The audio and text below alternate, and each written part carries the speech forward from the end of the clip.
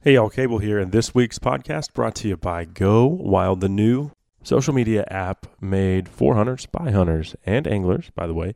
If you're tired of the hate that we experience on a regular basis on the normal social media platforms, then check out Go Wild. And here's something cool also.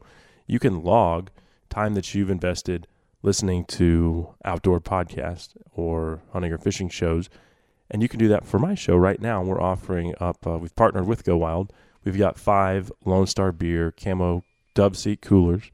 And also, we've got a great grand prize as well, which is a DS 4K trail camera from Stealth Cam, the best trail camera on the market, and $100 to the Go Wild store. It's free. All you have to do, log some time. Say that you've listened to the Lone Star Outdoors show. Do it on the Go Wild app, and you could be a winner. Check it out. Go Wild. Climb aboard the bus and grab your bunk. One on the bottom is the one you want. Let's rock and roll as you roll down the road. Plug John Wayne in a VCR. Let the driver tell you where you are, live on the road. Good morning, good morning, good morning. Cable Smith welcoming everybody to the Lone Star Outdoors show powered by Dallas Safari Club. Man, it is great to be here talking outdoors with you fine folks today. Thanks to Lone Star Beer and Hoff Power Polaris, our longtime presenting sponsors as well. We've got a lot to get into today. Man, I tell you what, I cannot believe that we are in August and that dove season is less than a month away. And if dove season is here, that means archery elk is here as well. 2 of my favorite things. So I'm going to go dove hunting September 1st, and then I'm going to plant my behind in the front seat of my truck and head west to New Mexico for an archery elk hunt. Whew! I mean, I'm getting chills just thinking about those bugles. Man, it is a great time to be alive in the great outdoors. That is for sure. And we've got a great episode of the Lone Star Outdoors show lined up for you today, so get ready to rock and roll. We're going to talk hunting, fishing, the great outdoors, and all that implies. So you know what to do by now. Pull up that stool a little closer to the campfire. Pour yourself another cup of coffee out of that beat-up old Stanley thermos, because we've got to get down to business, and we're going to kick things off by talking monster bull reds with my good friend Josh Gunther of Rustic Reminders Taxidermy. He's also a captain now. Fancy that. Jack of all trades, master of quite a few as well. But I recently went down to Port O'Connor, Texas, to chase these monster bull reds with Josh, and it did not disappoint. And I never fished really deep for big redfish. Man, talk about a lot of fun and a sporty kind of fishing that will wear your ass out, because at a pound an inch, if you're catching 42, 43-inch redfish, you're in for a pretty good fight. So we will discuss how we caught them, where Josh finds them, and what months of the year are his favorite to pursue these deep water redfish, because these are not the tide runners, and these are not the fish you're going to find wading the flats of the Laguna Madre. I guarantee you that. So Josh will be here. We're going to talk big bull redfish here in just a little bit. And then I'm going to dedicate the rest of the show to something that I've been following very closely, something that really ticked me off when I first heard about it. There's obviously going to be a grizzly bear hunt in Wyoming this fall. It's the first grizzly hunt in the lower 48 in 44 years. The grizzly bear was put on the endangered species list in the mid-70s. We all know that. And it should have been. There was like 170-something of them left. Well, they are recovered as deemed by the U.S. Fish and Wildlife Service, and there will be a hunt. So the fact that non-hunters are putting in for these tags in an attempt to thwart sustainable use hunting really puts a burr under my saddle. And the fact that at least one and maybe more of the 22 total names that were drawn are of the anti-hunting ilk. And I'm specifically talking about world-famous wildlife photographer Tom Mengelson. And Tom will be here. He's going to spend a couple segments with us today talking about why he believes there shouldn't be a grizzly hunt, and what he plans to do with that tag and those 10 days that he'll be awarded in Wyoming's backcountry to pursue grizzly bear. So, interesting, right? And I'm not going to go into it in any more detail right now, because after our interview, I am going to play some clips that I have specifically flagged, ones that really, I mean, the whole thing rubs me the wrong way, but there are some certain comments, some certain things that he actually believes in. And I say Tom, and I'm not going to beat up on Tom today, but it's not Tom. It's that whole faction of people, celebrities like Jane Goodall coming out of the woodworks, people starting GoFundMe campaigns so that anti-hunters can apply for these grizzly tags, which the U.S. Fish and Wildlife Service deemed necessary to control a population that reached carrying capacity. So the whole thing gives me tired head and just blows me away that so many people can't grasp how conservation really works. So at the bottom of the hour, I will go back and I will dissect some of the most, well, I don't want to say infuriating, but some of the comments that really irked me the most in a series of comments that I just don't understand. And we'll explain all that coming up here in just a little bit. But that's what's on the show for today. A couple other things. Don't forget the Texas Trophy Hunter Extravaganza is going on in Houston this weekend. And I've got tickets, VIP passes to next week's Extravaganza in Fort Worth, Texas. And I've also got a Texas Trophy Hunter Show Your Skull t-shirt. All you need to do to enter to win this prize pack, that's 2 VIP tickets to the Extravaganza of your choice. You can go to Fort Worth next week or San Antonio the week after, and a TTHA Show Your Skull t-shirt. Just email in the word trophy to LoneStarOutdoorsShow@gmail.com. That's trophy to LoneStarOutdoorsShow@gmail.com. I'm a proud trophy hunter. I'm not going to lie. I love it. I mean, I eat the meat, and I throw the horns on my wall. That's what I do, and I'm not going to apologize for it, and neither should you. So trophy to LoneStarOutdoorsShow@gmail.com. We'll get you entered into this week's giveaway. We are short on time today because we got a lot to get into. Let's do this. Let's take a quick break. When we come back, we'll head down to the coast and chase monster bull reds with Captain Josh Gunther, only on the Lone Star Outdoors Show. Well, the sheriff never came calling, and no judge ever gave a damn. Turns out no one gonna mess a dog-headed coward man. So Cable here for iSocialBoost.com, a tool that many outdoor enthusiasts are using to grow their Instagram audiences. And if you're growing your Instagram audience, you're growing your brand. I recently let iSocialBoost.com take over a new page I created, and the growth has been incredible. iSocialBoost can help you expand your audience to heights you never imagined. Plus, you'll save 80%, that's right, 80% off your first week if you use my promo code LONESTAR. That's Lone Star at iSocialBoost.com. These are real followers who engage on a regular basis. Check it out, iSocialBoost.com. Three Curl Outfitters is now offering guided North Texas quail hunts just 30 minutes south of DFW. If you're looking for a quality quail hunt close to home, planning a company outing, or just looking for a place to tune up your dogs, you need to give them a call. Hunts are $250 a hunter for a half-day hunt. That includes 15 birds, and you can add extra birds for $8 a piece if you want to give your bird dog just a little more run. You're welcome to bring your own dogs. Otherwise, the guide and dog fee is $150 a day for your entire group. That's not per person. Go to 3curl.com or call 214-641-8097 to book your hunt today.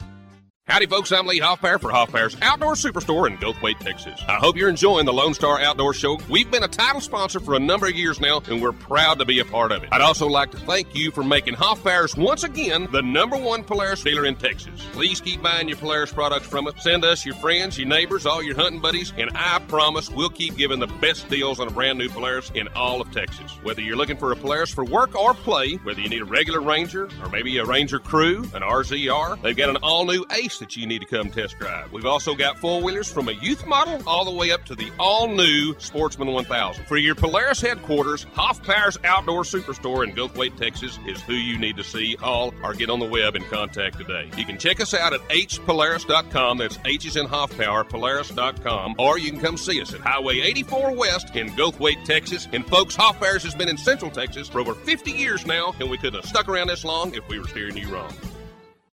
Hi, I'm Craig Boddington. I'd like to invite you to become a member of Dallas Safari Club, one of the world's leading hunting and conservation organizations.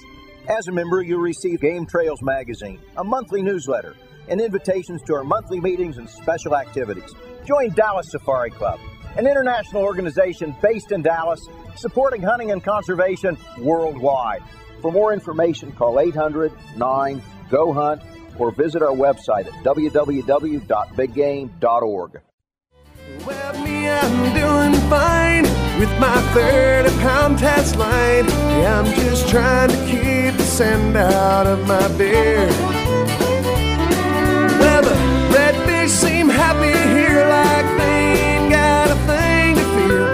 Washing down with ice cold beer, they don't seem to mind. That's a great tune there. Waste Some Time from Trey Clark, bringing us back on the Lone Star Outdoor Show. I'm Cable Smith.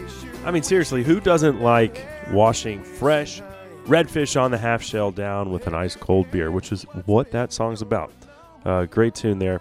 Thank you guys and gals for being here today, as we are actually about to talk some big bull reds with our buddy and captain Josh Gunther. I had the pleasure of fishing with Josh, probably been about a month ago now or so. But before we discuss some of those giant reds that we got into and how we caught them, because it's not your typical wade fish, and really I think there's 3 good ways to catch big bulls: from the jetties, off of a boat in deep water, or if they're in the surf, you can hammer them in there. But we actually were on Josh's boat, and I tell you what, man, it was nonstop. I mean, my arms were tired of reeling in 40-plus pound redfish. So we're going to get into that here in just a second. But before we do that, this segment of the presentation is proudly brought to you by Dallas Safari Club, the worldwide leader in big game conservation. I'd personally like to see you get plugged in with this great group of folks who are passionate about hunters' rights, education, and conservation. To do so, head on over to biggame.org and check us out. Okay, well, let's go ahead and bring Josh on.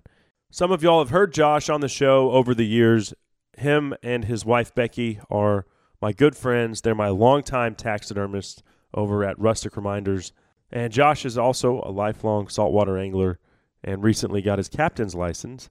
So without further ado, it is my pleasure to welcome our good friend Josh Gunther back to the show. Thanks for having me. Glad to be here. Absolutely.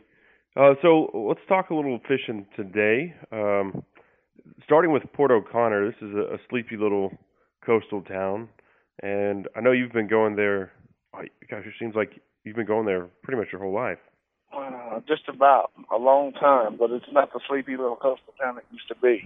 Yeah, I figured you were going to say that. How has it changed over the years? Well, it's just getting busier and busier. More people are finding out about it, and weekends during the summer are crazy down there. It's getting really crowded. Yeah. Compared to, places like Port Aransas and Corpus, though, it still has a little bit of that small town coastal feel to it. Yes, sir.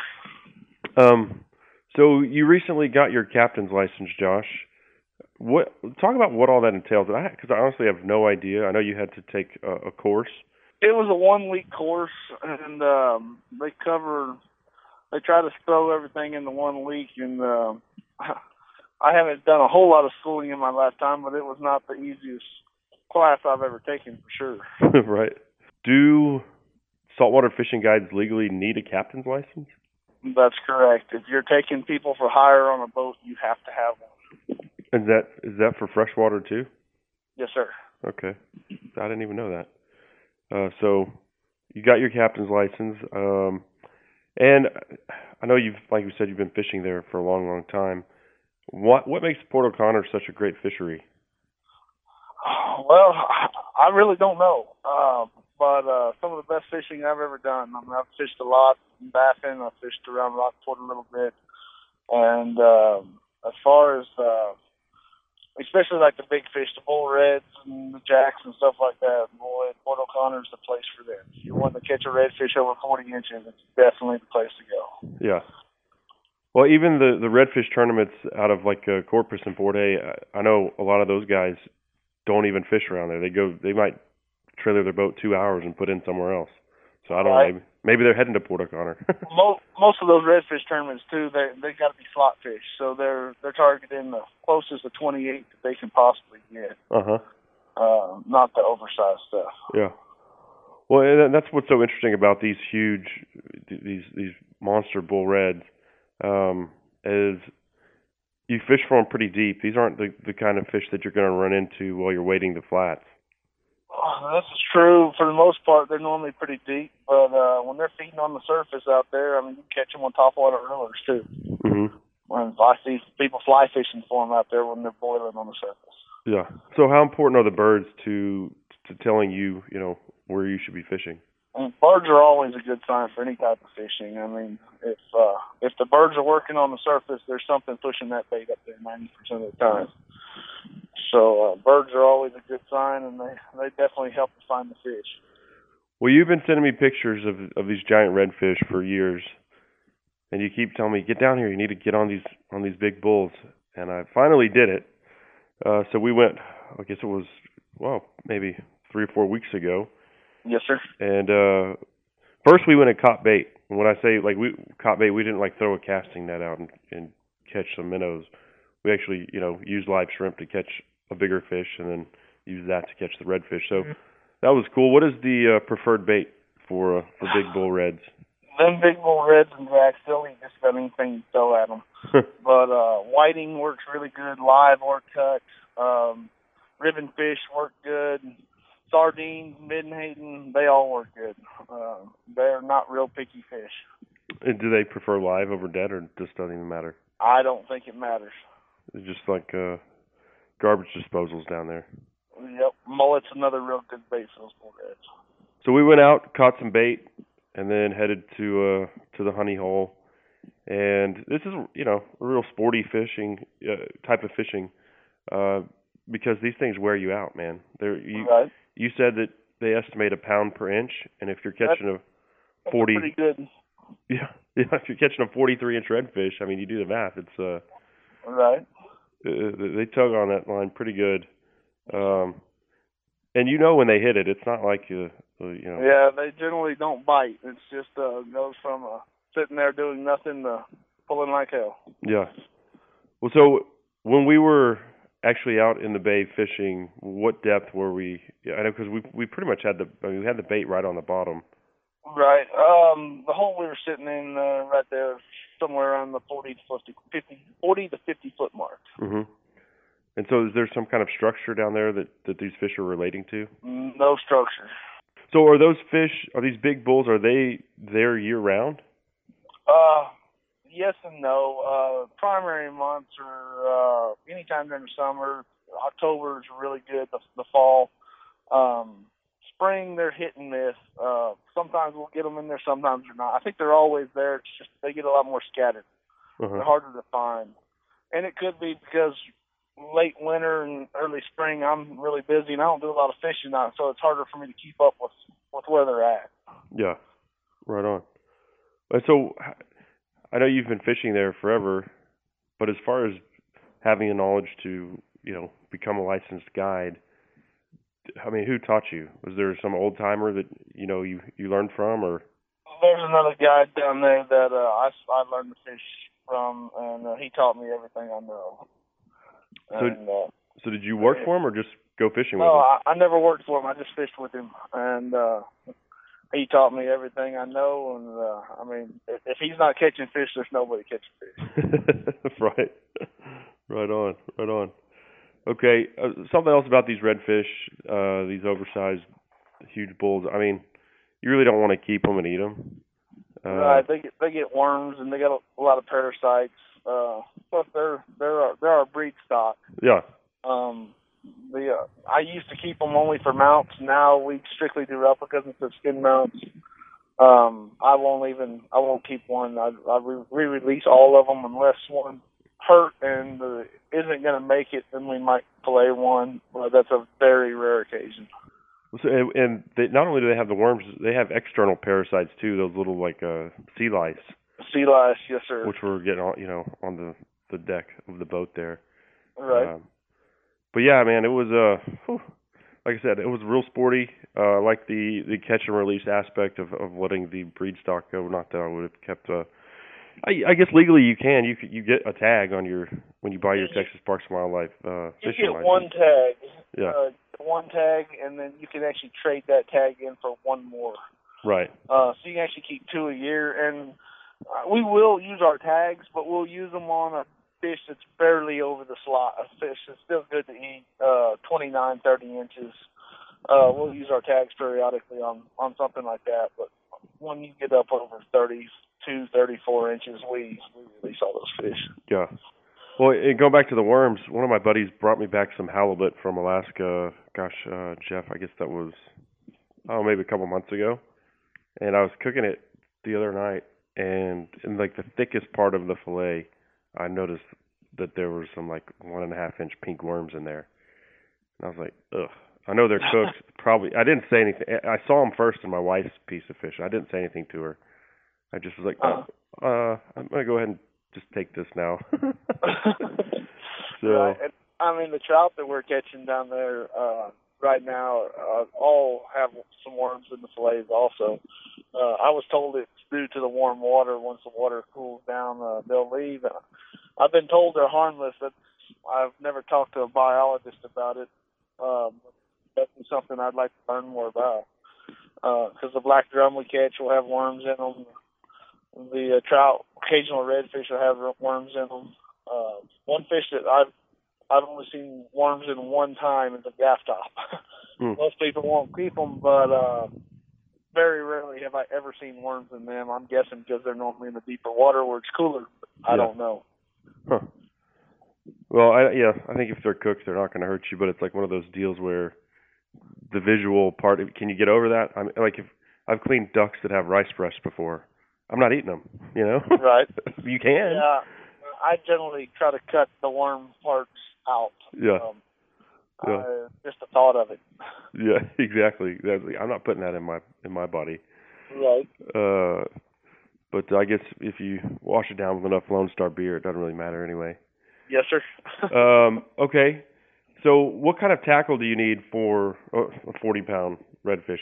We use just the medium-sized tackle, stuff that you would use for the surf. Maybe not the long surf rod, but the little bit heavier poles. And 25, 30-pound test, 50-pound leaders, ought to get it done. And how often do you get cut off by sharks? Oh, we do lose a lot of leaders to sharks because we do use mono on them when we're fishing for the reds. And them sharks get it, and they can cut through it quite a bit. I'd say we'll lose 2 or 3 leaders a day to small sharks, some big sharks. Yeah. But when we go shark fishing, that's a whole other setup. So. So that was the tackle that we used. I guess we fished one night and then one morning. And right. If I remember right, we fished for sharks that first afternoon and just caught reds up with rigs. Yeah, that's right. Okay. What is it about shark fishing that appeals so much to you? I like going after the big fish. I mean, don't get me wrong. I love wade fishing for trout and flat reds, but I love hearing those big reels clickers go off and seeing them big rods bend over. All right. And so you book as far as your guide service goes. Are you booking for all different types of trips? Primarily the big stuff. Basically, I'm an opportunist guide. I fished all week this past week. We caught limits of trout and slot reds in the surf. We caught kingfish in the jetties, and then we caught some bull reds also. So basically, if you tell me I only want bull reds, then that's what we're going to target. But if you just want to catch fish, then we're going to go after whatever's around and whatever's biting. And right now, the trout fishing and the surf's been hot, so we've been going and tearing up the trout. But one evening, we got in the trout and reds. We caught our limit in reds and almost limited out in trout. The blue water's been in. Kingfish bite. Inshore has been great. I mean, we're catching them in the jetties and in the bay. We're not having to even go offshore for them. They're fun to catch. We troll for them. Tarpon are in the jetties right now. A buddy of mine caught a monster tarpon this morning. So nice. Basically, I'm an opportunist fisherman. I mean, I want my people to catch fish. I'd hate to go blow a whole day on a redfish and not catch one when there's tons of kingfish in the jetties. Generally, when that clear water comes in, the redfish are a lot harder to find and get. They don't like that clear water. So right now, it would not be a good time to target bull reds. The wind picks up and we get some dirtier water, and then the redfish bite will be a lot better. Okay. What is, like, when you're going after the big bulls, what is, like, the biggest one that you're going to get as far as inches go? Because we caught some 43s, 44s. I don't know. How much bigger than that do they get? The biggest one that we landed on my boat was 49.5. Wow. And my brother caught him, and it was a fat fish, too. But that 41 to 46 is pretty average. Okay. 49-incher. I know a guy who could probably make a nice replica. Do you? I need to get his number from you. Yeah. I got a guy. Something that was interesting, when we were fishing for bait, actually, we kept catching hardheads. And, I was like, well, shoot, throw those nasty things back. And you're like, shoot, no, that's some of the best eating fish there is. You mean a gaff top? Yeah, sorry, gaff top. Gaff top, yeah. Hardheads are disgusting.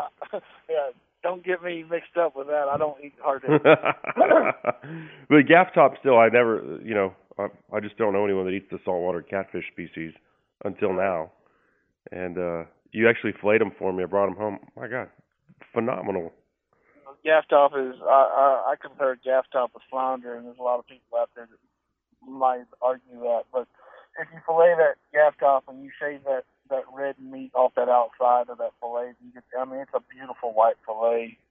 And I'd eat a gaff top over trout any day of the week. Well, I'd have to say it definitely would give trout a run for the money. So right. I'm glad that you opened my eyes to the gaff top. Gaff top, if somebody's wanting to fill the freezer, it ain't nothing to go out and catch 30 or 40 gaff top. You can go home with a pile of fillets. Right on. Well, Josh, if somebody out there listening wants to get a hold of you, go catch one of these monster bull reds that will wear your arms out, what's the best way to do that? Just give me a call. It's 210-279-5721. Well, Josh, my friend, always great visiting with you. I look forward to our next adventure, whether that's in Africa, on the coast, chasing big redfish, or just grabbing a beer after one of these upcoming Texas Trophy Hunter shows. All right, thanks. Bye. Our good friend, Captain Josh Gunther. Of course, Josh and his wife, Becky, have Rustic Reminders Taxidermy, and they've got studios in San Antonio and Marion, Texas. So check them out for your next trophy mount. And you can find them at gr8mounts.com. Well, up next, a real treat for you guys. We've got Tom Mengelson. He is the photographer who won, or actually drew, one of the coveted Wyoming grizzly bear tags. It'll be the first grizzly bear hunt in the lower 48 in over 40 years taking place this fall. But Tom put in for a different reason, as he is not going to kill a bear. He's actually put in just to try and save a grizzly bear. So interesting stuff as I try to get inside the mind of, I don't know if Tom's an anti-hunter, a non-hunter, or just a grizzly enthusiast, but we'll figure it out next, right here on the Lone Star Outdoors Show. Excuse me if I break my own heart tonight. Some things are born too strong, have to learn how to fight.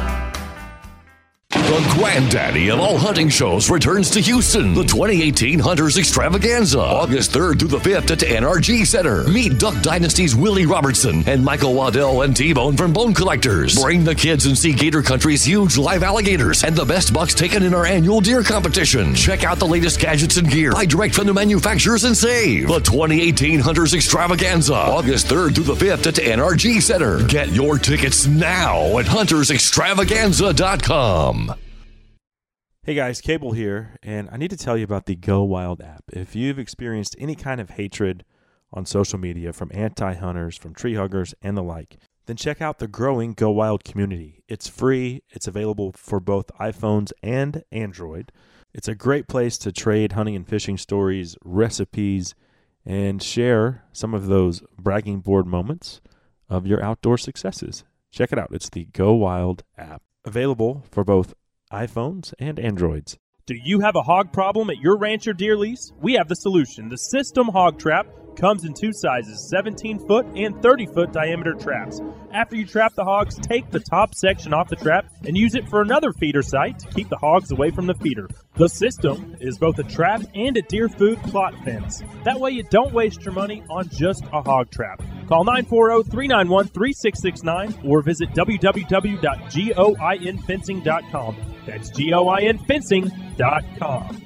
Have you had the frustration of trying to mount your game camera to a T-post with zip ties or baling wire, but the first time you check it, find it pointing at the ground? I have. My name is Art Greep with Gunny Art Products. I'm the inventor of T-Mate, the T-post game camera mount. T-Mate is a rugged steel bracket. Just attach your camera to it, slip it over a T-post, and latch it in place. T-Mate will end your zip tie and baling wire frustration. Order yours today at tpostmount.com. That's tpostmount.com. Howdy, folks. This is Aaron Watson, and you're listening to the Lone Star Outdoor Show with my buddy Cable Smith. The silver waves shining in the sunlight, the roaring engines were headed somewhere in All right, that's a good friend, Mr. Aaron Watson. Silver Wings, bringing us back on the Lone Star Outdoor Show, powered by Dallas Safari Club. I'm Cable Smith. Thank you guys and gals for being here. Thanks to Lone Star Beer and Hoff Power Polaris as well. We've got an interesting topic to get into here as we step inside the mind of, well, I don't know if he's a non-hunter, like I said earlier, an anti-hunter, or just a bear advocate. But Tom Mangelson is a renowned wildlife photographer, and he recently, actually this past week, made headlines by drawing one of the coveted Wyoming grizzly bear tags, as Wyoming will host the first grizzly hunt in the lower 48 in 44 years. So Tom put in for this, as well as I think a host of other anti-hunters or non-hunters, in hopes of drawing one of these tags so that hunters couldn't harvest the bear. Well, by some chance of luck, Tom actually was awarded one of the tags. And he came out publicly and said that he will not be hunting. He will be pursuing these grizzlies with a camera. And why is that significant? Because he has 10 days to harvest a bear. And when his 10 days are up, the next hunter gets to go into that specific unit. And in the season, I believe I think it's about 8 or 10 weeks. I think it's September through November, if I'm correct there. But his plan is to take the full 10 days so that no one else can harvest a bear during that time and photograph. So, with that being said, Tom did agree to come on the show, and we'll. I'll be fair. I'm not going to beat him up. I'm going to let Tom give us his thoughts, and then after our discussion, I will give you my take on what he said. Because if the U.S. Fish and Wildlife Service has stated that we have a surplus of grizzly bears and that they've exceeded their carrying capacity, I tend to believe the wildlife biologist and think that, yeah, sustainable use hunting is the key. That funds conservation. What doesn't fund conservation, as we all know, are animal rights activists and anti-hunting organizations. That is the damn truth. And I don't care who tells you anything different. They are flat out wrong. This segment of the presentation will be brought to you by Lone Star Beer, the national beer of Texas, available this coming season in a brand new Lone Star camo can. Y'all be on the lookout for that, and they've partnered with Texas Trophy Hunters for the 2018 hunting season, so that should be on shelves hopefully before the September 1st Dove opener. Okay, well, let's go ahead and bring him on right now. He's a world-renowned wildlife photographer, spent a lot of time with big predators, bears, lions in Africa, you name it. It's my pleasure to welcome Tom Mangelson to the show. My pleasure. You're welcome. Well, congrats on drawing one of the coveted Wyoming grizzly bear tags. Over 7,000 people applied for the 22 total tags for what will be the lower 48's first grizzly hunt in, I think, 44 years now. So the odds weren't great, but you drew one of the tags. Well, I have a neighbor that's the geophysicist of Yellowstone, and he's one of the most notable Yellowstone authorities. And I asked him the other night when I got drawn, I said, what were my chances of getting drawn? He said, well, he put into his calculator, because obviously he's a statistician, and he says 0.001 chance of you getting drawn a ticket and or tag. And then he said Yellowstone blowing is 0.0001, so you actually had a 10% better chance than Yellowstone blowing. So I kind of put it in perspective. Wow, okay. Well, I think the application cost $5, and once you drew the right to buy the tag, I think it cost $600. So, do you plan on buying that tag as well? Yes, of course. Okay, but you don't plan on carrying a gun on this experience? No, I'm going to carry a camera and hopefully get some photographs. And there's no, it's the tags were for hunting grizzly bears, but it didn't say whether you had to have a gun or not. So yeah, bears with the camera instead. That's what I do. Right. Yeah, it's a very well known wildlife photographer. And it was funny. I saw some stuff like even people like some celebrities created some kind of slogan: "Don't shoot them with a gun, shoot them with a camera." And I think a lot of non-hunters ended up applying for the tag. Yeah, a lot of people applied that I know, including Jane Goodall, who's a friend of mine, and Cynthia Moss, who's a well-known elephant researcher in Africa, was visiting, and she heard about it, and she said, "I'm going to apply for a tag." And obviously, neither one of them were interested in killing grizzly bears, because they realize that they're such magnificent animals, like chimpanzees and elephants, that they study. Mm-hmm. Well, so you've made a decent living photographing bears and other big game animals over the years. I mean, you have 8 galleries across the United States and have been featured on 60 Minutes. You have films out there, and you've been around these bears for a long time. Yeah, I've been photographing bears and watching bears, observing bears for most of my adult life, probably for 50 years now or more.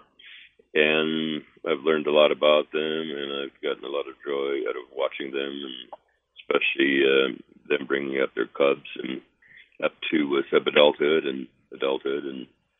And one particular family that I became attached to in Teton Park, and just 10 miles from my house. I first saw her in the park in 2007 with her first grizzly bear in Teton Park for 50 years, more or less. You can't know that anybody sort of documented or saw. But, they've been absent from Teton Park for 50 years, and all of a sudden one showed up, in particular one showed up, and that was tagged by the Game and Fish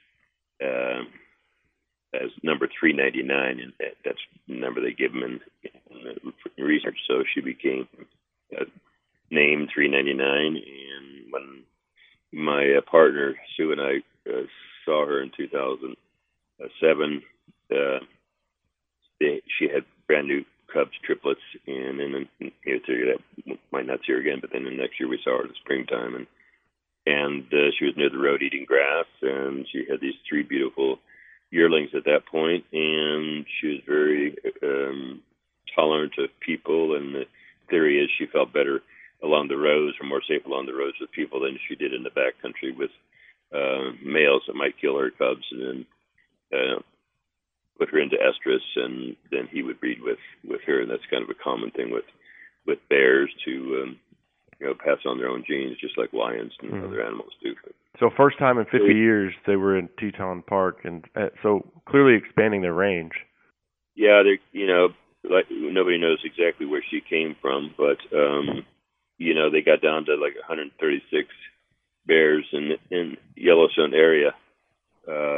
So in 1975, they put them on the endangered species list, and the bears, quote, to recover them, and by putting them on the endangered species list, they did a lot of things to protect the bears, and have bear-proof garbage cans and educate people about being bear aware, so to speak. Mm-hmm. And now there are about 700 in the area, but that's still kind of a very small, in my opinion, number of bears for the amount of habitat that they could be in. And not so many years ago, we had 50,000 bears across the U.S. in 1800s. So we've exterminated them down to 1,500, say, in the lower 48. There's obviously more in Alaska, but yeah, I saw a couple in Montana this year while I was up there, which was cool. Up around Kalispell. Neat. Yeah. Yeah. Anyway, I spent 10 years following this bear, and we did Todd Wilkinson, who's a known journalist. He and I collaborated on a book called Grizzlies at Pilgrim Creek, especially. Most of it was about this famous female 399, and she's had 3 sets of triplets. She's 22 years old now, and her offspring have also had cubs. Uh-huh. And half of them have all died from human-caused mortality, from getting hit by cars to getting shot by hunters or poached, and removal by the Game and Fish Department if they maybe ate a cow or something. Well, that would be a poacher, not a hunter, because we haven't had a grizzly hunt in 44 years. No, he shot when it were cubs that were out of the not far out of the park. He was in the Forest Service, and they had a black bear season that was open and elk season that was open, and the hunter came over the hill and saw 399's 5-year-old cub feeding on a moose carcass, and she raised up on all fours, and she didn't charge him or anything, and he shot her in the chest and killed her, and her sister had cubs that next year, which means she probably would have had cubs next year. So he just claimed self-defense, but then the same thing's going to happen with this bear hunter proposing is their females are going to get shot, and in Area 7, which is a little bit further from the parks, you can shoot theoretically 11 females. You can't shoot females with obvious cubs, but a lot of times the cubs aren't obvious. They're they might be 100 yards from the mom dinking around, especially if they're yearlings or 2-year-olds. So that's a real crime to be. There's going to be orphan cubs, and there's nothing to be done with them. They're not going to survive. Well, I did read they have to, like, if you were to hunt, I think you'd have to take like a education course hosted by Wyoming Fish and Game, maybe on the grizzly ID, I think is what it was. Yeah, well, the education course on identifying grizzlies and black bears, one of their own bear biologists and carnivore biologists shot a grizzly bear about 4 years ago, thinking that it was a black bear. So if a bear biologist can't tell the difference between a black bear and a grizzly bear in their own department, and one that's a bear biologist, there's no way in hell they're going to train somebody that's a layman from, say, Nebraska, like where my state is, or Texas or New Jersey, the difference. And they're not going to be able, hunters aren't going to wait and see if a female has cubs or not, if they're not right next to her.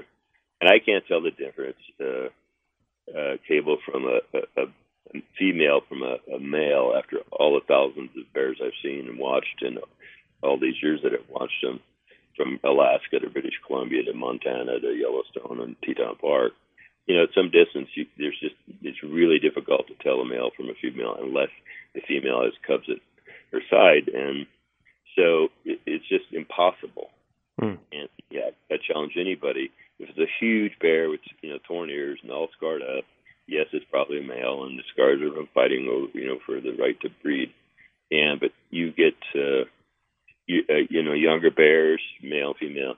There's no way you can really tell them apart. You see them urinate, well, yeah, but they don't urinate that often, and nobody again is going to wait around and see if the bear urinates to sex it. If they're out there hunting and this is their chance of a lifetime to kill a grizzly bear, they're going to pop it. They're going to look and see if there's any cubs around, and the bear's going over the hill, and they're going to shoot it, and then pretty soon the cubs will come out of the woods looking for mom, and that's going to be a very common thing.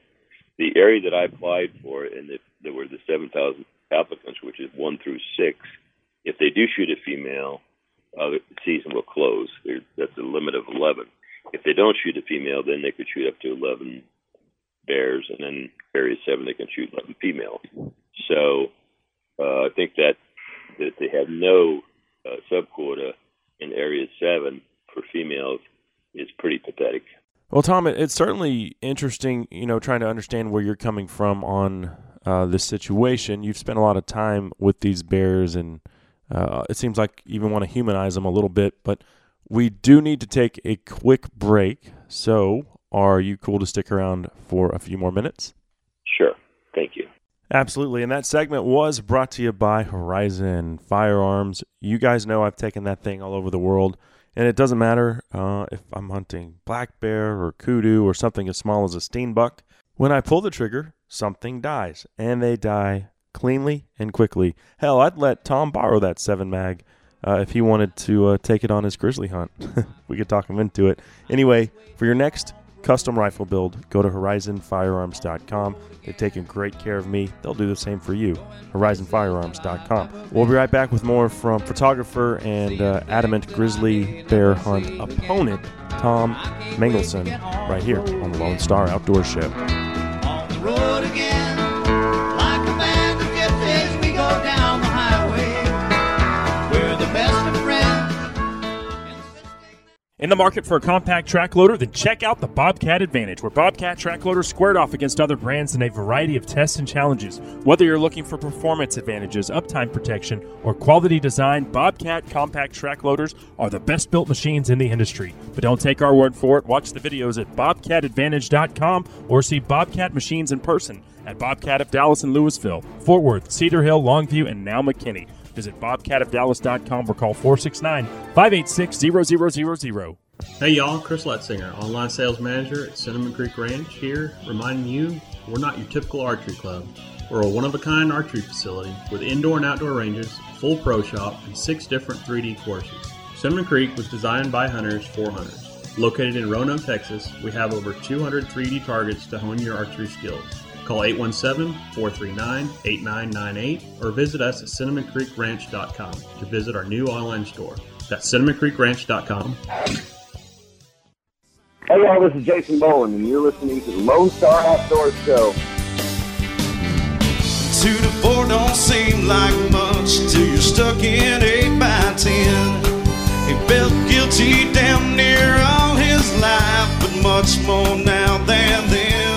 Cable Smith welcoming everybody back to the Lone Star Outdoor Show, powered by Dallas Safari Club. Shot full of holes, our very own Jason Boland. Bringing us back from break. Thank you guys and gals for being here today. Thanks to Dallas Safari Club, our longtime title sponsor, as well as Lone Star Beer and Hoff Power Polaris. We appreciate their support. And we're rocking and rolling today. I tell you what, interesting conversation that we're in the middle of here with renowned wildlife photographer Tom Mengelson. But before we jump back into the Wyoming grizzly hunt that is slated to take place this fall, to which Tom actually has access to a tag. He's number 8 on the list of 10 hunters in his unit. They each get 10 days in the field. If they tag out, it goes on to the next person. But Tom will not be hunting. He will be photographing, actually put in for this hunt in direct opposition of what the hunt was supposed to be about. As he made it very clear he never intended to hunt. He's adamantly opposed to this grizzly hunt. And so I'm trying to go inside the mind of an anti-hunter or a non-hunter who doesn't understand sustainable use hunting. And I think it's important to, and trust me, Tom is a very smart man, very intelligent. He's made more money selling his photographs than I will ever make in a lifetime. He's got 8 galleries spread across much of the United States and has done very well for himself. So he's a bright guy. But he has this disconnect on how sustainable use hunting works. And a lot of people do, especially when it comes to big predators. Now, why that is, I don't understand, because to me, they're just another animal. Once their population is stable, they need to be managed just like the prey sources that they depend on.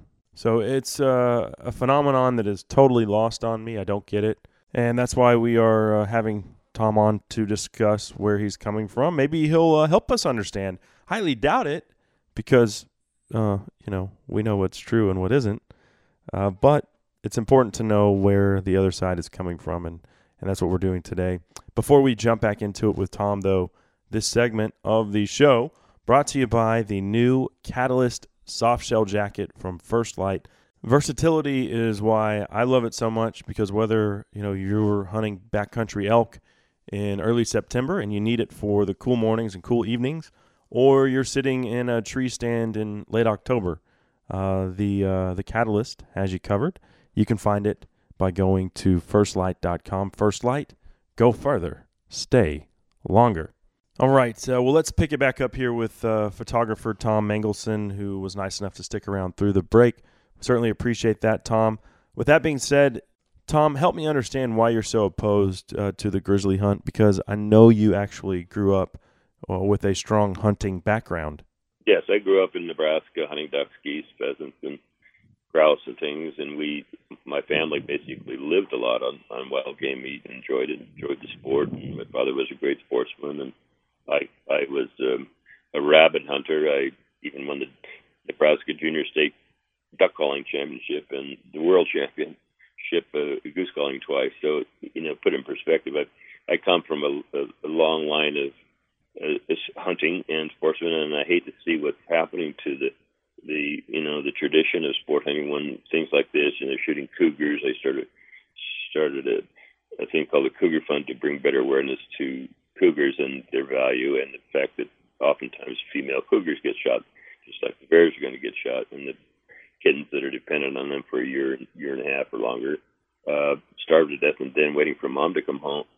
Not very ethical in how I was brought up, and my dad would roll over in his grave to know that people are shooting animals that they don't eat, animals that aren't really sportingly hunted, and for a trophy. It's just, I grew up differently, and it's sad that this 2018 that we're killing these magnificent animals basically for recreation.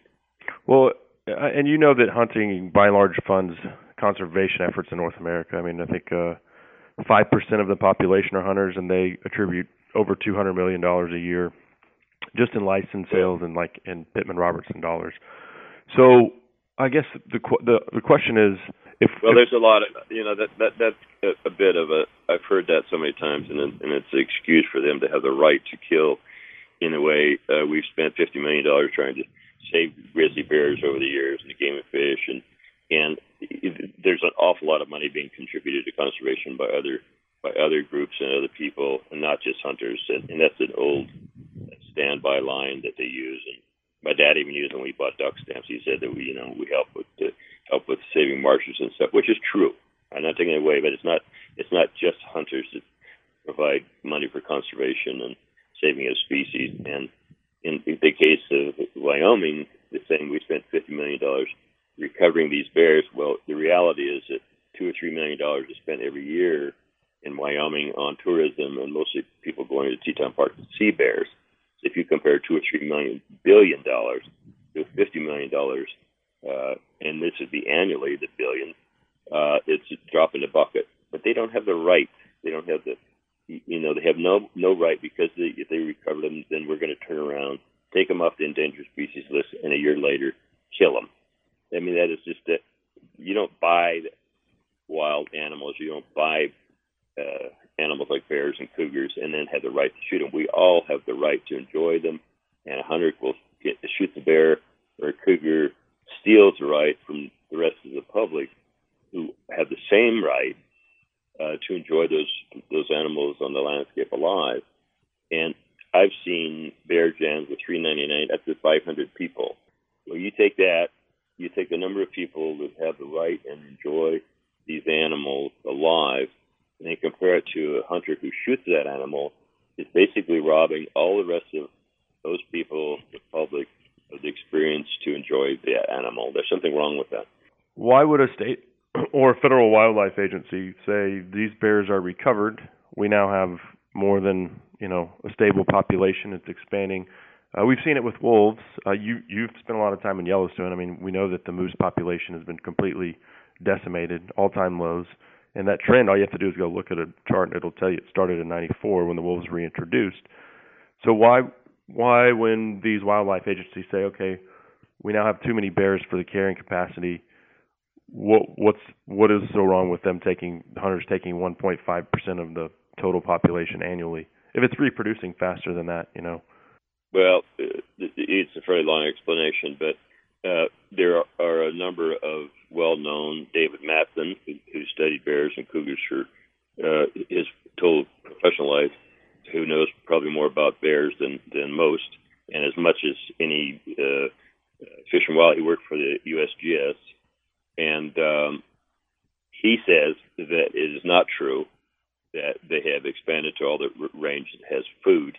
They've lost a lot of their food, like white bark pine, so they're expanding. It's not their population is exploding. It's that the loss of food, like white bark pine nuts, which is very important, especially to females because they're high elevation trees, and because of climate change, it doesn't get cold enough to kill the pine beetles, so those trees are all effectively all dead. So that food source is gone. Cutthroat trout are pretty much gone from the rivers in Yellowstone because the lake trout were introduced in Yellowstone Lake, so that's a food source that's gone. So the bears are expanding, not because the population is getting out of hand, but because, the food sources are getting less.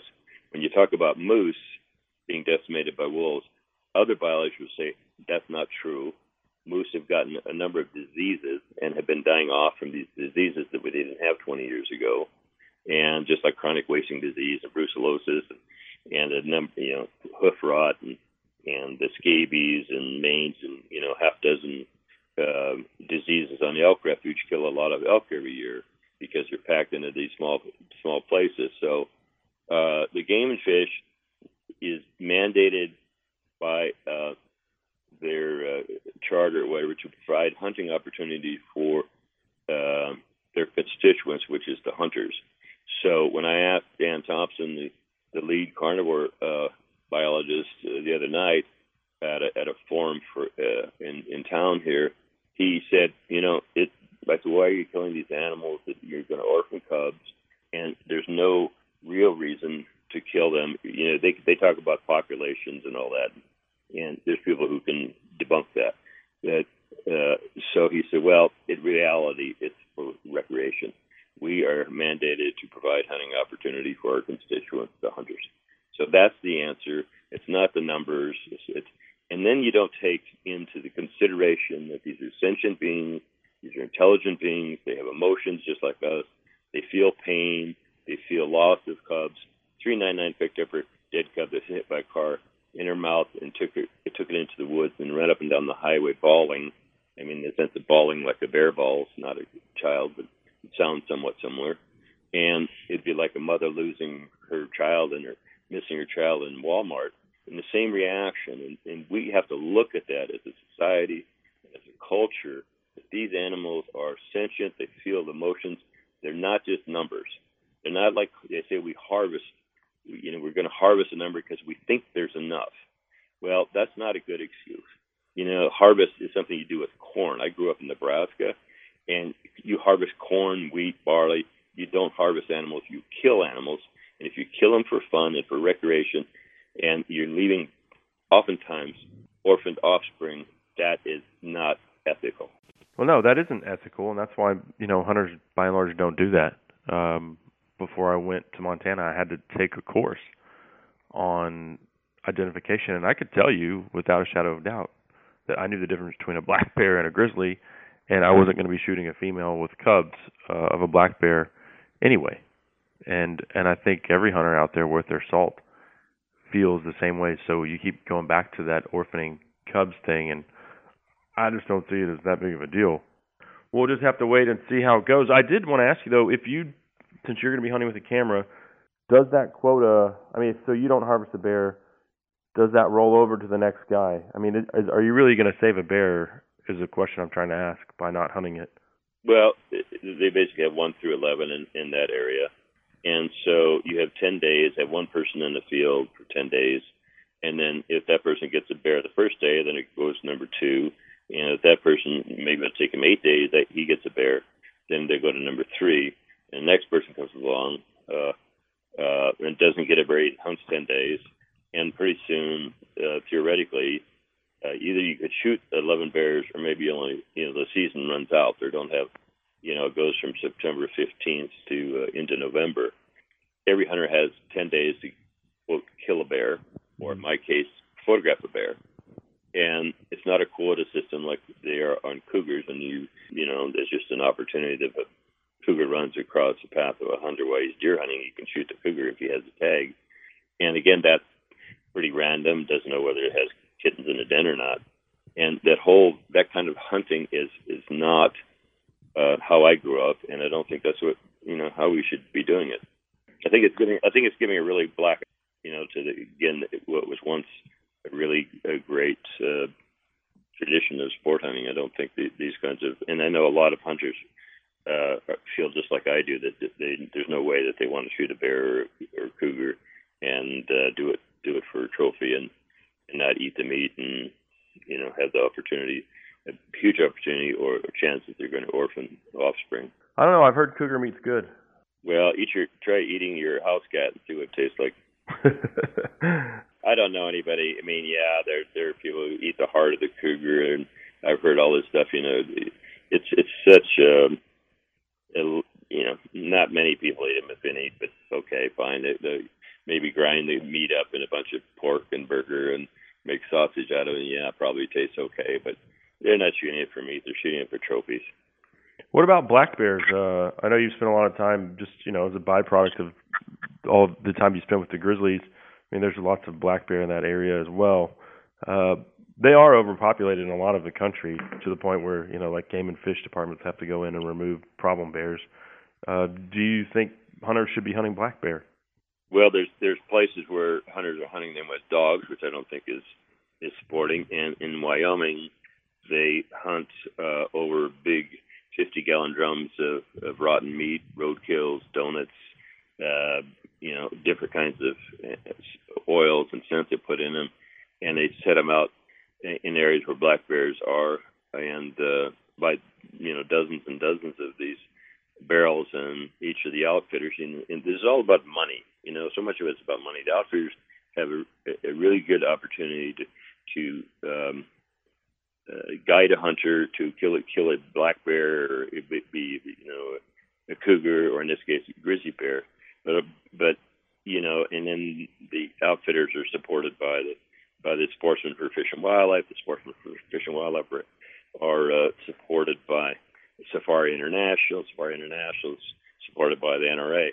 So it basically comes down to the NRA on down to the Game and Fish, who pretty much are somewhat ruled by those groups. But back to the black bears in this state, they put these big barrels of rotten meat in the black bear in the springtime when the bears are coming out of the den, and the bear hasn't eaten for 3 or 4 months, so they smell these rotten pieces of meat, and they run to the barrel, and the guy's sitting 20 yards away with a high-powered rifle and shoots a black bear point blank. So he's baiting it with human food, which we're not supposed to do. We're not supposed to leave a candy bar, or chocolate bar, or a picnic table. Fed bear is a dead bear, and that's the motto. And so that's the real hypocritical thing. But that is not sporting. They have camera traps set along these trails from, say, a den site or different trails, and see which bear comes to the bait, and they can monitor it and see, is that a big one, or is that a female, or is that a small one? And it's so sophisticated that the bear doesn't have a damn chance.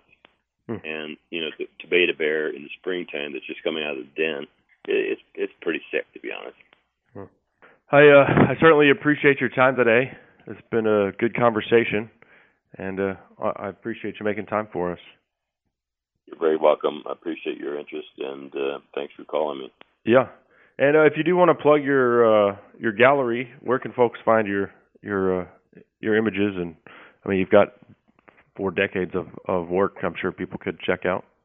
Well, probably the best place to go is www.mangelson.com, MANGELSEN.com, and there they list all the galleries and my prints and history and things like that. So that's probably the best place. And how would you say your photography has most impacted conservation over the years? Well, a lot of people don't have an opportunity to get out in the wild, especially in cities sometimes, and hopefully my images bring kind of the wild maybe into their homes or on their iPads or whatever it might be, and it gives people pleasure and maybe understanding of issues like what we're just talking about, bear hunting, and there are many other issues. Obviously, the lack of habitat is important, and I not only take pictures for a living, but I also try to give back to those that I've photographed in the sense that I try to protect habitat and speak out for species that are getting short shifted, like these animals again, and in my opinion, and I often donate to conservation organizations and to people like Jane Goodall, and do fundraisers and donate a fair amount of money and my prints to many conservation organizations, from the Nature Conservancy to Jane Goodall Institute to the Wilderness Society or whatever, to help them spread the word that these were precious resources, and we should respect the wildlife and the wild places. Well, very cool. Well, we appreciate it. Thanks again for your time. You're welcome much, Kibble. I appreciate it. All right, there he goes. Renowned wildlife photographer Tom Mangelson. And talk about having to bite your tongue. I wanted to say so much, but I wanted to be respectful and really try to understand where someone like that is coming from. Anyway, I do appreciate Tom coming on. I will pick apart that interview here in the next segment.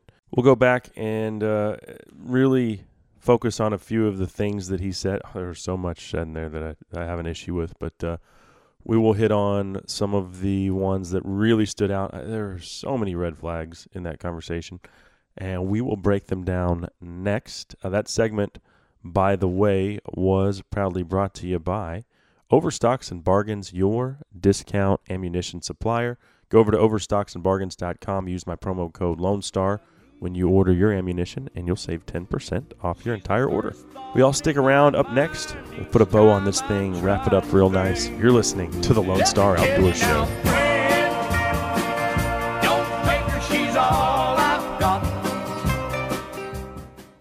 Cable here for iSocialBoost.com, a tool that many outdoor enthusiasts are using to grow their Instagram audiences. And if you're growing your Instagram audience, you're growing your brand.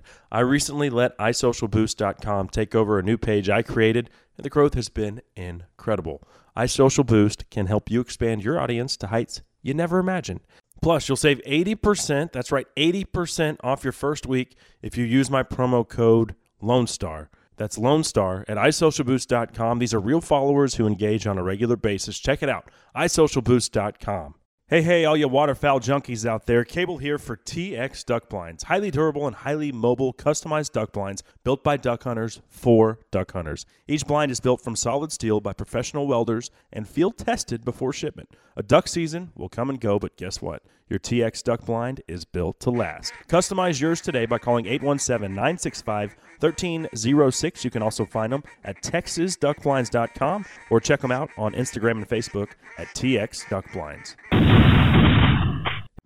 Every time that I play this old guitar, I wish I was still playing it for you.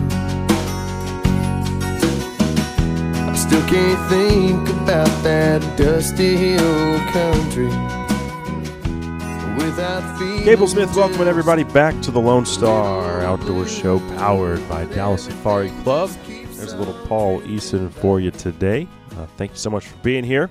Thanks to DSC, as well as Lone Star Beer and Hoff Power Polaris. It is great to be here talking outdoors with you, as we've had a pretty interesting conversation here today with photographer Tom Engelson, who drew one of the coveted Wyoming grizzly bear tags and did it with the full intention of not hunting.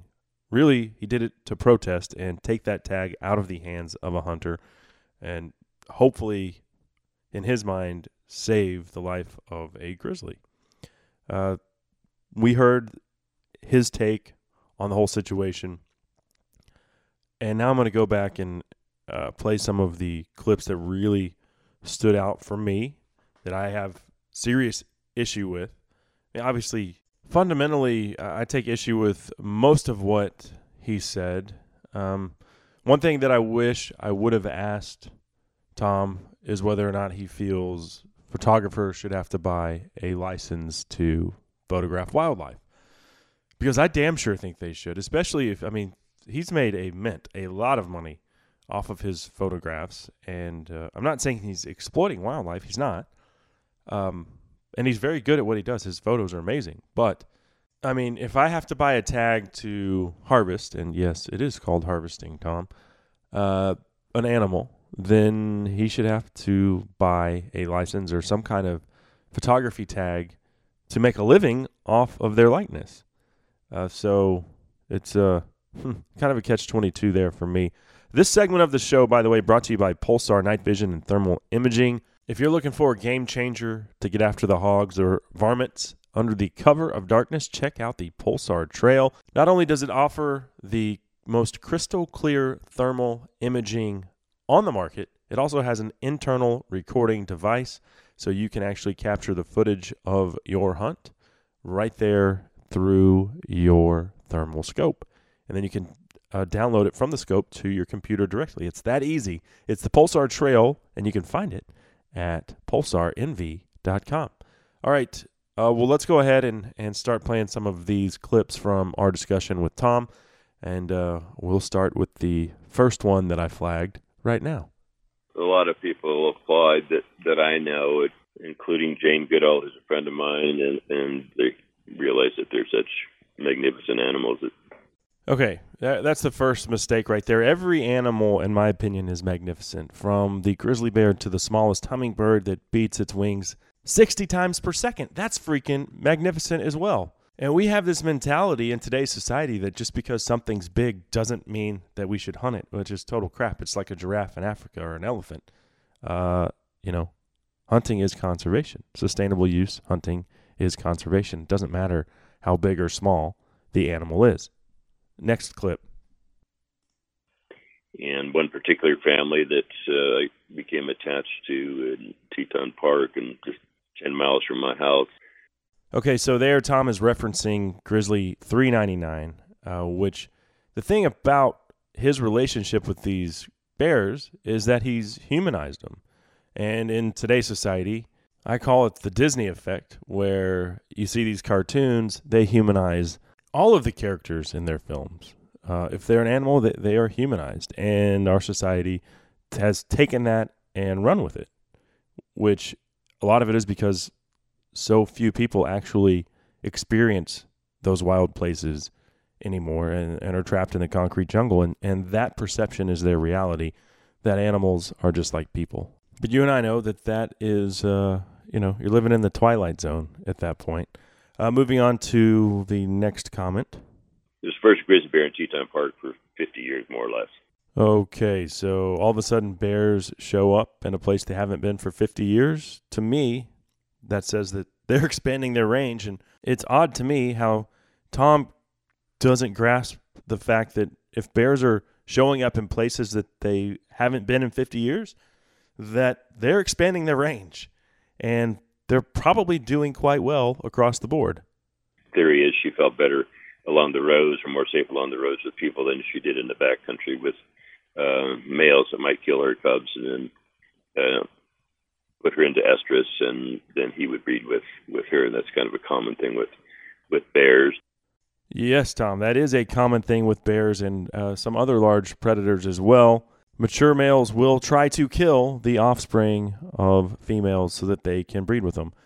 And if we're out there as hunters trying to harvest only mature males, then it's not hard to figure out that we're actually helping the long-term population trend of that species.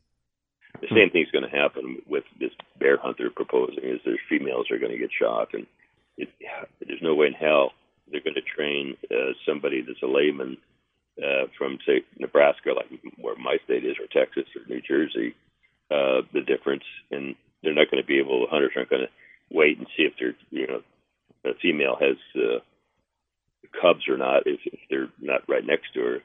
And I can't tell the difference, Cable, from a female from a male after all the thousands of bears I've seen and watched, and all these years that I've watched them, from Alaska to British Columbia to Montana to Yellowstone and Teton Park.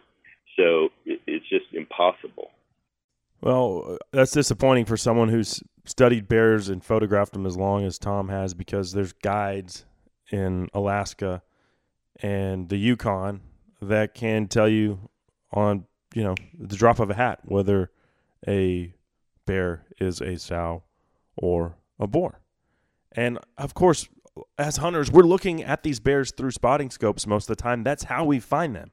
So to say that we don't study them before deciding to come up with a plan to put a stalk on them is complete garbage. You will know without a shadow of doubt that is either a boar or a sow. And if you can't tell the difference, you're going to know whether it has cubs, because you're going to watch that bear for a long time. This isn't an opportunistic hunt where you just wander into the freaking woods and shoot the first bear that you run into. More likely, that bear is going to maul your ass if you stumble onto a bear. So that isn't even how bear hunting works. Next clip. Yes, I grew up in Nebraska hunting ducks, geese, pheasants, and grouse and things, and my family basically lived a lot on wild game meat and enjoyed it. So this is what really irks me. It's like the meat eater who will order a hamburger at McDonald's, but then shame you for going out there and killing a white-tailed deer for food.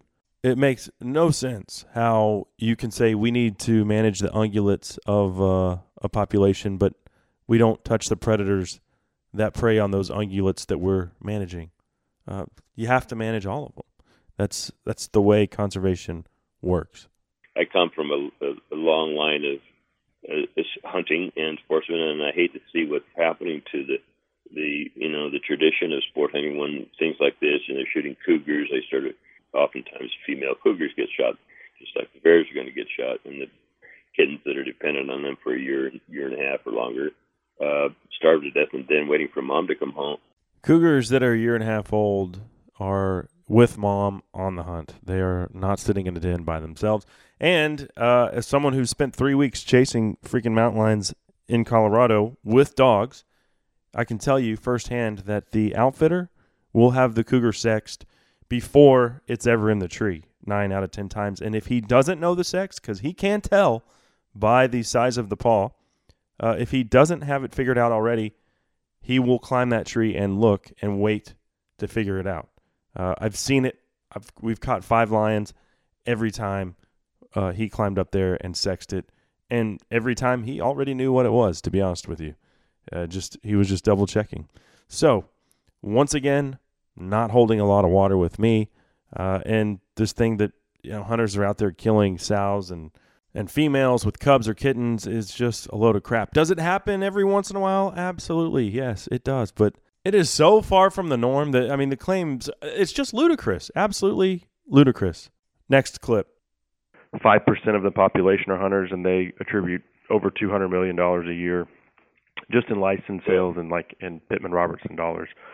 So I guess the question is, there's a lot of that's a bit of a. I've heard that so many times, and it's an excuse for them to have the right to kill. In a way, we've spent $50 million trying to saved grizzly bears over the years and the game and fish, and there's an awful lot of money being contributed to conservation by other groups and other people, and not just hunters. And that's an old standby line that they use. And No, that is not accurate. Did you hear him try to dispute the fact that hunters dump over $200 million a year just from license sales and Pittman-Robertson dollars? That doesn't include conservation organizations like Ducks Unlimited, Delta Waterfowl, Whitetail Unlimited, Pheasants Forever, Wild Turkey Federation, you name it. And then where is he coming up with these other dollars? He said, quote, "We've spent $50 million trying to save the grizzly." No, you haven't. We have. The hunters are the ones that raised that money. You enjoyed the byproduct of our investment into conservation. You didn't spend crap. And anti-hunters and non-hunters didn't spend jack you know what. So don't try to sell me that line that, we've invested all this money. No, you didn't. We did. You're welcome, by the way, Tom. You're welcome. It was my pleasure. All right, next clip here. You take a number of people that have the right and enjoy these animals alive, and then compare it to a hunter who shoots that animal, is basically robbing all the rest of those people, the public, of the experience to enjoy the animal. There's something wrong with that. Tom, I like wildlife more than anyone out there. So do our listeners. I mean, when I'm sitting in a deer stand, if a buck walks out and I get a shot at him, that's great. But that is so far from what the hunt is actually about. And I think that's lost on the anti-hunting, non-hunting crowd. We are the biggest fans of wildlife on the planet. That's why we fund it. And if the U.S. Fish and Wildlife Service deems that we have a surplus of bears and that it's going to start adversely affecting the overall vitality of the population, then hunters will step up and we will take advantage of the opportunity to harvest one. All right, let's keep rolling here. So the bears are expanding, not because the population is getting out of hand, but because, the food sources are getting less. I honestly don't understand how people can believe some of the things that come out of their own mouths. The reason why food is scarce is because there's too many freaking bears. You've reached carrying capacity. I mean, there's really nothing else to say on that front. Moving on. When you talk about moose being decimated by wolves, moose have gotten a number of diseases and have been dying off from these diseases that we didn't have 20 years ago. And just like chronic wasting disease and brucellosis and a number, hoof rot and the scabies and mange and, half dozen diseases. I just feel sorry for a lot of people at this point when they can't connect the dots on wolf reintroduction in 1994. As I explained before Tom made that comment, you can look at the moose population chart year by year of Yellowstone. And in 1994, when wolves were reintroduced, it started to go downhill. And it is now at rock bottom. And you know what else feeds on moose calves? Grizzly bears. Just FYI. That is a favorite food source of grizzlies. So don't sell me on all these diseases that we just suddenly found out about in the last 20 years, and that's why moose numbers are down. No. It's because there's an overabundance of predators. Let's see what else we've got here. Harvest is something you do with corn. I grew up in Nebraska, and you harvest corn, wheat, barley. You don't harvest animals. You kill animals. And if you kill them for fun and for recreation, and you're leaving, oftentimes, orphaned offspring, that is not ethical. Goodness gracious. We're back on the orphaned offspring thing. Oh, my God. I mean, we purposely have our hunting season set up so that we don't orphan offspring. We don't hunt white-tailed deer during the summertime. You see what I'm saying? It's just stupidity. But back to what he said before that. Regarding the word harvest, some people might harvest corn or grain or whatever, some things that grow out of the soil. I harvest things that walk on the soil. And whether I harvest them for meat or for their fur or for a trophy, it is still harvesting. And you can actually look at First Nation treaties that Canada signed with tribes such as the Métis and the Inuit, and it uses the word harvest, and it refers to taking of wild game for whatever use you deem appropriate. It's just one more thing, and here we are. I'm beating this guy up, and the reason why is because he's in the limelight. He drew the tag, and Tom is a smart guy. I certainly appreciate him coming on and respect what he had to say. I don't agree with really anything that he said, but I respect his right to believe what he believes. But I digress. Let's move on to the next comment here that I flagged. Well, try eating your house cat and see what it tastes like. So now we're comparing mountain lions to Mr. Whiskers. It's I've eaten mountain lion, and I didn't want to jump in there. And like I said, y'all, I had to bite my tongue just to keep that interview going because you don't want to insult someone while they're on your show. Now I can go back and, do what we're doing right here. Essentially say that's incorrect, that's false, that's a bunch of BS, bunch of hogwash, this, that, and the other. But I ate my entire mountain lion, including the heart, and it was great. I've eaten lynx. It was good too. So to compare it to cat, once again, your domestic cat has a name. It's a pet. Mountain lions are just another animal out there. All they're trying to do is kill and not be killed. That's the way nature works. And you know what? They're pretty damn tasty. Last comment here that I'm going to harp on, and this is going to blow your mind, but take a listen to this one. You might have already flagged it earlier. This one, wow. The outfitters are supported by the Sportsmen for Fish and Wildlife. The Sportsmen for Fish and Wildlife are supported by Safari International. Safari International is supported by the NRA. So it basically comes down to the NRA on down to the Game and Fish, who pretty much ruled by those groups. Do what now? The NRA is now responsible for the grizzly bear hunt? Good Lord. I just don't get it.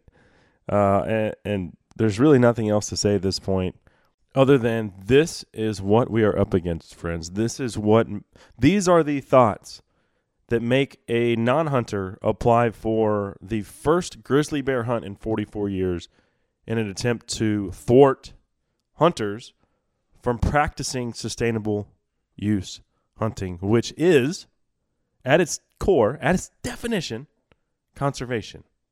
What is not conservation is what Tom and anyone else who doesn't support the grizzly bear hunt are interested in. And I would say that they're more environmentalist. They think that they are practicing conservation. They're not. Because conservation stems from money. Money, money, money. If it pays, it stays. And make no mistake about it, the anti and the non-hunters are not helping it stay because they are not paying. When they step up, when they start paying, which they might have to do eventually because you know what? Hunters are now at 4.4% of the overall population of adults in our country. Think about that. 4.4% of people are funding conservation for everyone else. Something's got to give. Either more people have to start hunting or all of these yuppies are going to have to up their game and actually be a part of the solution instead of the problem. So we will see where it goes because we truly are in the most trying times that we've ever faced as a hunting community, and that isn't going to change. So hopefully folks will start helping us out, and maybe we can educate them and help them see the light that we love animals more than they do. If we didn't, we wouldn't spend 100, 150, 200 days in the great outdoors, not just hunting, but taking in everything that the good Lord has created for us to enjoy and harvest. So, man, that segment of the show was proudly brought to you by All Seasons Feeders and Blinds. I just put up the big chingon on the deer lease to help me harvest a big whitetail buck this season. That's right. And Henry absolutely loves this thing. I mean, it's got room for me, Henry, both of the twins, All four of us can fit in there comfortably. It's got cup holders. It's got shelves. It's got it all. Windows for both archery and rifle hunting. It's the Big Chingon, and you can find it at allseasonsfeeders.com. Unfortunately, we are out of time. Got to go. Got to get out of here. Different kind of format for today's show. Hope that didn't rub anyone the wrong way. Like I said, think it was worth doing. And we'll get back to the normal routine next week. Stay tuned on social media. I'll be leaking out what's going to be on next week's show, but it's going to be a good one. And if the term green decoy means anything to you, you want to make sure you're tuned in for that. Thanks to all of our sponsors for making this show possible. Thanks to you, the listener, for being a part of the Lone Star Outdoors Show. Until next time, I'm Cable Smith saying y'all have an awesome week, and I do mean awesome week in the great outdoors. There's a farmer plowing a